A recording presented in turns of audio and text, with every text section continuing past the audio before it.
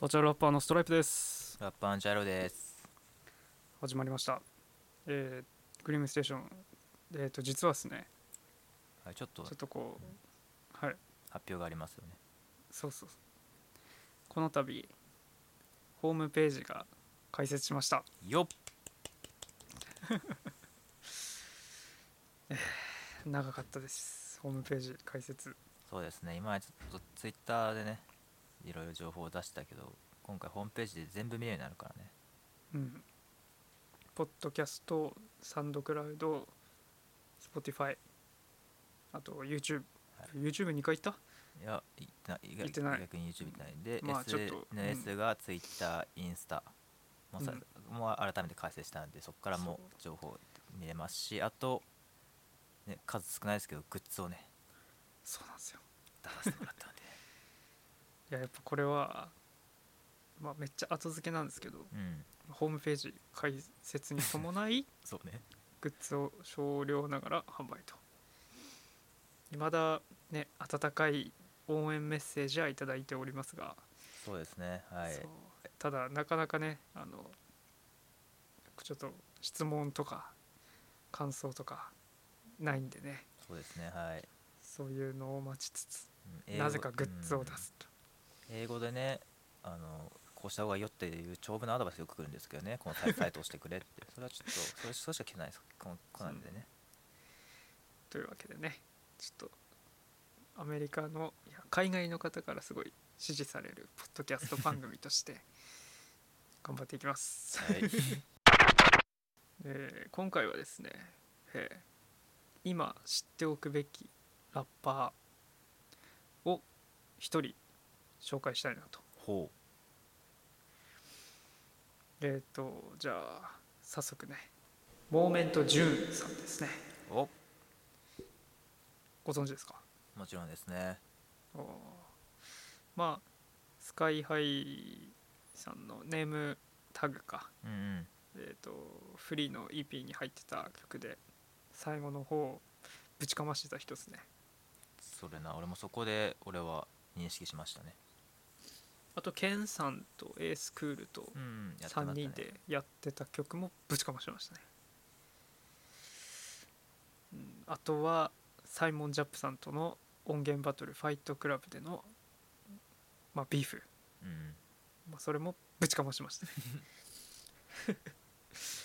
というまああちこちでぶちかましまくってる方なんですけど、まあちょっとまだ知らない方もいると思うんで簡単にどんなラッパーなのか説明すると、韓国出身の大阪在住のラッパーなんですよ。ええ、いわゆる在日の方ってことですかね。そうですね。移民ですね。移うん、民者の移民か、そうか、方です。在日じゃねえな。そうだ、留学で日本来たんでしたっそうけ。そうそうそう。で本人曰く外国人ラッパーとか外人ラッパーって言われるのがすごい嫌らしくて、うん。まあ移民ラッパーですね。うん。移民者ラッパーです。まあどういうトピックで歌作って、まあ、曲を作ってるかっていうと、生きてる、まあ、生きる上で感じる喜びだったり悲しみを、まあ、モーメントさん自身の視点から表現して、まあ、現代にメッセージを送るっていう、うん。そういう感じでリリック書いてるんですけど、まあ、韓国といえば思いつくの何ですか？なんかないですか？うん、トッ男ポギ。性は必ずって。いやトッポギじゃねえ。俺のトッポギってのちょっと最近誰かトッ言ってるけど。ポギボーインでしょ。はい。当時でしょ。 DJ チャリのやつ。はい、はい、すみません、違うの挟んで。はいはい。男性、あ、あれですね、軍隊に行かなきゃいけないですよね。そうなんですよ。徴兵なんですね。うん。まあまあとりあえず順を追っていくとですね、まあまず日本留学のきっかけってことで、はい。でまあラップ始めたのがなんか小学生の頃らしいんですよ。早いですね。で最初なんか LA に、ロサンゼルスに、ロスに住んでたらしいんですね。ああ、そもそもうん、日本だけじゃなくていろんなところに住んでるんだね。そうそうそう。で家に帰った時に、まあ、誰もいないところで歌詞をこっそり書いてた。うん。でまあ家族で LA いたんですけど、その後韓国に戻って、でそこのまあ地元の友達と作ったミックステープをなんか学校内で売ってたらしいっす。すごいな。もう自分の進路を考えた時に音楽の道に行きたかったけど親の希望もあり大学受験することに。まあほら韓国ってすごい受験競争激しいっていうか、よく言うよね。うん、もうそこで人生決まっちゃうみたいな感じだそもんね。うそうそうそう。でそういうのも嫌だったらしくて、ほまあとにかく逃げたかったらしいんですよ。う。うん。でもともとその日本語が好きだったって。うんでまあ韓国の現実から逃げる選択肢の一個として日本留学したらしいです。なるほど。でまあ日本にまあ来て大学生活を歌った歌っていうのがあるんですけど「I love ハンド」違う阪大か、うん大阪大学に通い始めて、まあ日本の学生は受動的な人が多いな、まあ受け身なやつが多いなってそうだね。思ったらしいです。うんうん確かに。でまあ会社だと組合とかあんだけど、なんかその労働組合みたいな、ありますね。それが学生もあるんだって。学生会ってやつ、うん韓国だと一般的にあるらしくて、まあ、授業料とかうんあと校内のそのニュースとかに対して学生自らが声を上げるのが一般的らしくて、ほ日本と比べてその民主的な意識がすごい強いんだって。う。うんで学生がそのなんかちょっと不利な扱いを受けたりとかした時に、まあ、権利を守ってくれる人がいないのかって思って、まあ、日本の大学に来た時に自分で学生会を違う違ううんなんだ学生会をその韓国にいる時に作ってたんだって。すごいね。うんで大学2年生になって余裕ができたからラップを再開したらしくて、うんその時に作ったのがさっきも言った「I love ハンダイ」ってやつ、なるほど。まあ、これもちょっと YouTube にあるんでね聞いてほしいんですけど、なんかこうしっとりした感じの曲で、であとあれか、まあモーメントさんといったら韓国人じゃないですか。はい。だからその日本語留学してるんで、まあ日本語と韓国語とであと英語も喋れるんですよ。トイリンガルってトイ感じですか。リンガルですか。すごいですね。でこれ僕ね韓国もちょっとこう仕事の関係で渡航したことがあって、ありましたね。はい、でその時現地の方結構日本語流暢に喋る人多いんですよ。えなんか中学校で習うらしくて、だからもうそうだから日本ぐらいなんですよね、その自分の国の言葉しか喋れないみたいな。そうはあるみたいですね。うんヨーロッパとかもそうそうそうそう他の全然喋れますからね。習うらしいですからね。うんでなんかそのモーメントさん曰く、まあ、モーメント自身なんかちょっとイラってした時は英語らしいです。韓国パッ語じゃないんだ。て出てくる、そう出てくるので難しい概念とかなんかを説明しようってなった時に日本語が出てくるらしくて、面白いね。うんでまあ、歌詞の中では意識的に韓国語をあまり使わないようにしていますと。ほ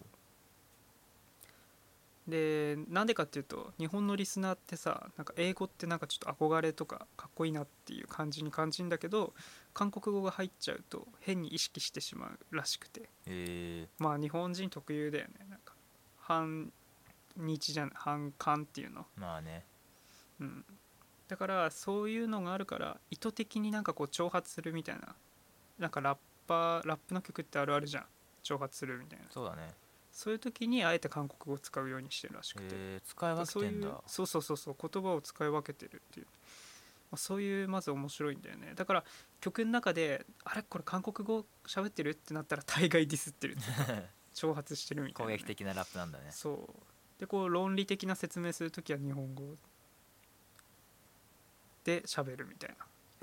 面白いねそれ。そういうのをねちょっとイメージしながら聞くとまたちょっと違うんだよね、受け取り方が。確かに。英語は英語はちょっとイラッとした時に出るっていうああなるほムカついてる時の曲とかはほとんど英語だね。でちょっとこう挑発するとかをやってみろやみたいな韓国語みたいな。ど。なるほどね。そうでラッパーで学生っていう、まあ当然2つの顔を持ってて、うんで今なんか大学院通ってるらしいですね。あまだ大学うん変わってんだ、学生続けてるんだね、すごいな。でやっぱり学生としての自分を見た時は外国人っていう日本でいうとなんか弱い立場らしくて、うんそういうのを洗い流すためのラップなんだって。うんだからなんかうまくいかないとかちょっと辛いっていうののはけ口でラップしてるみたいな。まあヒップホップの一つのあれですよね。そうまあだからラップの根源はそこ。なるほうんでなんかその歌詞書く時とか音楽作る上でのインスピレーションの原動力みたいなどね。はやっぱ日本で生活することなんだって。へえ。やっぱその文化の違いとかがあって、その日々感じれることがそのままメッセージなんだってよ。そうだよね、うん日本人じゃないからこそのそういう目線が面白いわけだもんね、そうモーメントは。で彼女がロシア人なんですよ。それすごいよね。ねでまあ2人で生活してるらしいんですけど、うん、まあ、留学生じゃないですか。お互いでしょ。でやっぱ日本の社会とか日本の人が外人に対するこの反応とかなんかちょっとそういうのを一緒にこう経験したりとか、でその中でもなんか白人とアジア人ってまた違うじゃん。全然違うね。なんか白人に対するあれとアジア人に違いって、白人はどっちかというと憧れみたいなのあるよね、日本人って。だそういうのを感じたりとかがやっぱできるらしいのよ白人の彼女がいると。なるほど。だそういうのもこう皮肉って歌詞に落としたりとか。へえ。でまあ徴兵、まあ、さっきも言いましたけど制度ではい。なんか一回徴兵で国戻って兵役してたらしいんですよ。でまあそういうところでなんか隔離されてたっつうか、もうほんと監獄みたいな感じなんだらしいんですよ。そのなんかあっちの徴兵はね、徴兵のそうまあ、大変なんでしょうね、そりゃ。何にもその隔離されたところで生活してたから、その中でラップゲームに対する憧れがすっげえ強くなったんだって。へえ。で俺は今こんなことしてっけど外に出たらマジでかますかんなって、超俺優秀だからなっていうの気持ちがすっごいあって、で徴兵終わった直後に、まあ、問題作「ファイトクラブ」をねリリースしたんですよ。お。この日本のラッパー、まあ、当時結構こう最前線で活躍してるようなラッパーを名指しでディスりまくるっていう。だから当時アンテナ張った人だったら多分そこでモーメントさんをね認識そうなんしたんですよでしょうね、おそらく。まあねちょっとこの「ファイトクラブ」に関する話はねまた今度で長くなるんでね。そうまあだからすごいその感情をなんだろう喜怒哀楽を本当にすぐラップの歌詞に変えるっていうか、っていう感じのラッパーの人ですね。で、まあ、大切にしていることっていうかその曲作りでやっぱラッパーとか曲作ってる人がヒップホップってこういうもんなんだの以外になんか他に話ができないのはダサいと思ってるらしくて、なるほど。だからなんかヒップホップってこうだぜっていうこと以外の話ができないのはダサいと思ってるらしくて、まあヒップホップはあるあるだよね。ヒップホップはこうだってみんな言ってますからね。ヒップホップスラングとかさ、なんかその言葉とかって検索すれば誰でもわかるじゃん。そうだね、正直今のネット社会ね。そういうののカルチャーを曲にこう入れるよりもなんか自分だけの自分の物語を入れればいいじゃんって、あなたにしかできない話とかをするのが意味があるんだよって言ってて、その通りだろうね。そう他の人が歌ったら意味が分からなくなる話を歌ってほしいんだって、っていう気持ちでやってるらしくて、それお前じゃなくて他の代わり誰かやってもいいんじゃねっていうのを念頭に置いてこう曲作ってるらしい。その通りだね。まあ唯一無二でないとね。そうで彼のモーメントさんの夢は移民者ラッパーと呼ばれることって言ってます。ああ、なるほどね。まあ、さっきも言ったんですけど外人ラッパーって呼ばれるらしいですよ。どうしてもね。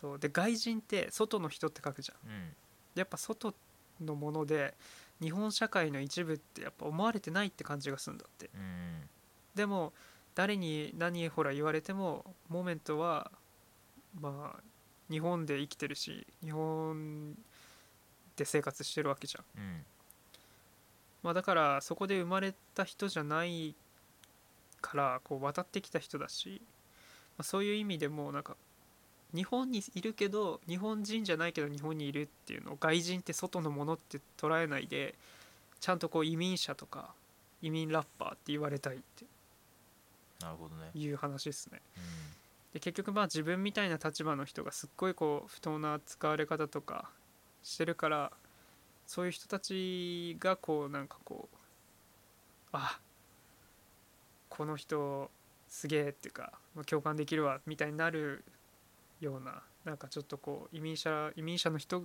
が聞いてなんかちょっとこう安心するでもないですけどはい。なんかまあ要するに移民者のためのなんか移民者音楽移民者ラッパーになりたい夢らしいっす。まさにそのモーメントだから分かる気持ちだもんね。そうそうそう。でそんなモーメントさんがね若者に伝えたいことがあるらしいんですけど、なんでしょ最近はそのやっぱスマホとかネットを普及してなんかトレンドとかカルチャーってさう。うん見て学んでそれだけで見て学んだだけで自分がより洗練された人間になっているような気がすると思うって。はい。実際そうじゃん。なんかちょっとこうなんか俺は知ってるみたいなうん知ったそう気になるっていうかね。そうそうそうそうそうそうで人間の深みっていうのはそういう知識から生まれるもんじゃなくて感じるとこから生まれると思うって言ってて、ほそうだからやっぱりその自分で体験したり感じたことを曲にしろっていうかそういう気持ちがやっぱ強いみたいです。う。なるほど、説得力ありますねそれは。うんでなんかそういう意味でなんか韓国人でラッパーだから自分はとても恵まれてるってすごい感じることが多いから、うんうん、でやっぱ韓国にもし暮らしてたらそこまで強くこういうことを感じるとは思わなかったし、そうだね。そうで兵役中にすごい自殺しようとかも考えたらしいんですよ。マジか。うん、そんぐらいやっぱ兵役って辛いらしくてうんそういうのって日本人わかんないじそうだね、分かんないね。ゃん、だからそういうのを歌詞にしたりとかもすげえできるからうんそういう意味ではすごい恵まれてんなって思うらしくてなるほど。で兵役ね辛くて自殺してって思ったのに日本に帰ってきたら差別されるわけじゃん。うんそれがめっちゃ悔しかったって、あだけどそのステージに立てばラッパー一ラッパーっていうことでいい曲書いていい歌歌えばほらなんか拍手喝采があるわけじゃん。でそういうとこで愛を感じてこう幸せだなって感じたんだってよ。深いな。でそれでやっぱそうやってこう何かを感じることで人間はなんかどんどん複雑になっていくって、実際その通りだと思う。そうだね。大人になるに従ってやっぱこう動けなくなってくんじゃん。でもそういう複雑になっていくやつが生み出すものみたいなものに本当は価値があるって。そうだからこの流行りとかトレンドカルチャーで見て真似して売れておいやったみたいなもうそれもいいんだろうけど、芸術っていうか音楽やるんだったらねどうっていう風にまあ若者に伝えたいことっていうので語ってて、なるほどね。っていうことっすね。まあそういうすごい熱く語っちゃったんですけどめちゃくちゃ語りましたね。そうラッパーモーメントさんでもアルバムのパスポートギャルソンか、これももう半端ないですけどもう長くなっちゃうんでただ1曲だけ紹介したいのがあって、せっかくなんでね。最後の曲で「手のひら」って曲があるんですけど今年もうさっき出したアルバムですよね。そうそうそうそうそうアルバムのパスポートギャルソンの中に入ってる収録されてる曲で、はい。これもさっきも言ったこと全部詰まってます。この曲聴いてくれたら分かると思います。なるほど。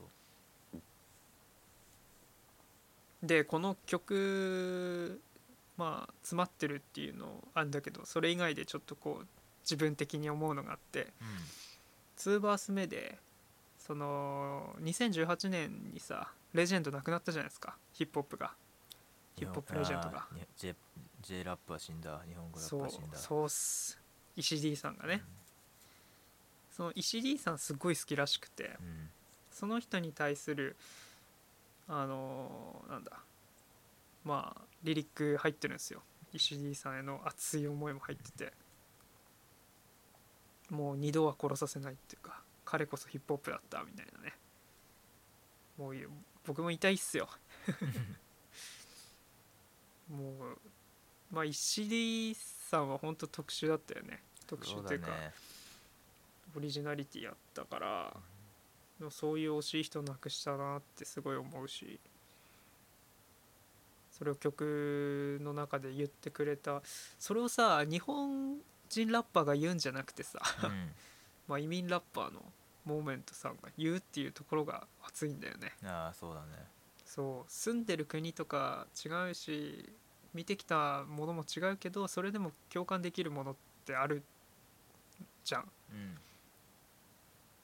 まあモーメントさんの場合は石 D さんにかなりね、なんかこうインスパイアっていうかされたみたいで、はいうん、だから自分の中で俺にとってのヒップホップ J ラップは彼だったっていう、その彼が死んで、なんだその人が死んで終わりじゃなくて、うんその人が生み出した作ったものが忘れられてこう消えていくことが本当の意味で死んだってことだってなるほどね。言ってて、うんそうだから俺の英雄は二度は死なせないって2バース目で言ってるんですけど、あの彼のその思想というか考えだったり思いだったりを完全にこうパクってもらっていくわけじゃないけど、受け継ぐっていう意味で志みたいなものをね、それを失わずに自分の中にこう残してなんか作品作っていきますみたいな。うんだから俺の中で英雄は二度殺させないみたいな感じで言ってて、めっちゃ ECD 愛がそうなんですよ、胸含まれてるんだね熱だうんいや本当に、だからねもう日本にいる誰よりももう日本を愛してくれるっていうか、スカイツリーがあるからじゃなくて日本人がいるからこの国は美しいとかって言ってくれたりとかさ、うまいね。そう言い回しが。そうなんですよ。もう絶対これもう推しラッパーですね。ストライプの今の推しラッパー。そうですね、間違いなく48人いたらセンター取ってますまあそんな感じでね、僕がただひたすら語るということで今回は終わっちゃったんですけど、どうすかジャイロさん、なんか言いたいことないですか？まあちょうどそのアルバム、さっきの何でしたっけ、今年出したアルバム、パスポートギャルソンではい、す。それがちょうどコロナのタイミングでね、ワンマンとかモーメントさんもできなくなって、うんまあ、これってこういうのって結構伸びにつながったりするんですよね。だから本当に、本当はもっと今のシーンでバッて多分モーメントさん出てたと思うんですけど、うんちょっとそのが失速してしまうんで、そういうのってやっぱどうしても関わってくるんですよね、アーティストで。そうですね、今もそういう人がいたんで、まあ、そういうのでロマンクルースか。そうロマンクルー、これはちょっといつかどっかで語ろうかなと思います。そうですね、やりたいっすマジで。ライムスターが副音声で言ってたんで、そう彼らはかわいそうだっていうの、まあそれちょっと今度言いますけどまあだからそういうのでやっぱどうしても関わってくるんで、そういうのに影響されずもっとモーメントさん出てほしいですよね。日本語ラップだけにとどまってほしくない人ですよね、彼は。そうそれ1個追加なんですけど、はい。このアルバムをデラックス版で今作ってて、うんまあ、要するにちょっとこう曲を増やすなりなんなりしてまあ再発売って感じですかね。外国のアーティストさんよくあるよね。そうよくやるんですけど、よりまあもともとこのアルバムしっかり完成されたメッセージこう一貫して完成されたアルバムなんですけど、はい、さらにこう完成度高めてまた世に放ちたいと。なるほど。まあ、コロナ禍の影響もあってやっぱ制作に集中できるとポジティブに捉えると。うで今こうデラックス版を作ってるらしくて、それがいつ出んのかな、今楽しみ年ですね中に出んのか、まあちょっと調べてないですけど、そのうち出るんで、これはマジでチェックしないといけないなって。なるほど。もう本当にね、日本で日本語ラップしてる人は絶対この人のこと無視しちゃいけないと思うんですよ。ギャングスタからギャグラッパーから、ね、もうラッパーってオールジャンルいますけど、そうだね。本当に無視しちゃいけないし、そのマイクを持つ意味を考えさせられると思います。僕自身すごい考えさせられましたね。なんか、これはもうアルバム歌詞見ながら聴いてほしいです。そうですね、本当に俺もそのネームタグで知ったって言いましたけど、それでやっぱ最後のパンチラインがすごいですもんね。日本語らしくもないやつ、生まれ育ちずっと日本のやつが日本語らしくもないラップでこけてるうちは俺は呼ばれてるよ伝説って。その通り。やばい。あれしびれるよね。であともう銃とかさ、撃ったこともないやつが、ね、暴力が好きとかね言うのも違うだろうみたいなのもあるし、まあ、実際徴兵とかで多分銃撃つ機会とかもあったんだろうね。そうだろうね。で撃った時にこれほんと人死ぬなとかさ、これ殺せちゃうわっていうのをやっぱり感じるわけじゃん。自分の意思と関係なく、別に殺したいわけじゃないけど、ね、殺す術を学ぶっていうか、そうやらされてるっていうかね。そうだ、それをやった人と映画とか見てね、銃って殺しやるみたいに言う人とはちょっとまた違うからね、だから聞いてください今回はストライプが今推している、注目してほしい推しメンですね。ストライプの推しメンラッパーですね。はい、推しメンラッパーのモーメントジューンさんです。はい、ぜひ皆さんチェックしてみてください。はい、今日話した話もね、ググれば多分出てきますよね。多分出てくると思うね、ネット記事とかで。そうだ、興味持った人はね、そう調べてみるといっぱい多分転がってると思うので、コロコロ転がってますよ。誰の真似いやわかんないけどまあそんな感じでね、はいまた次回お会いしましょう。さよなら。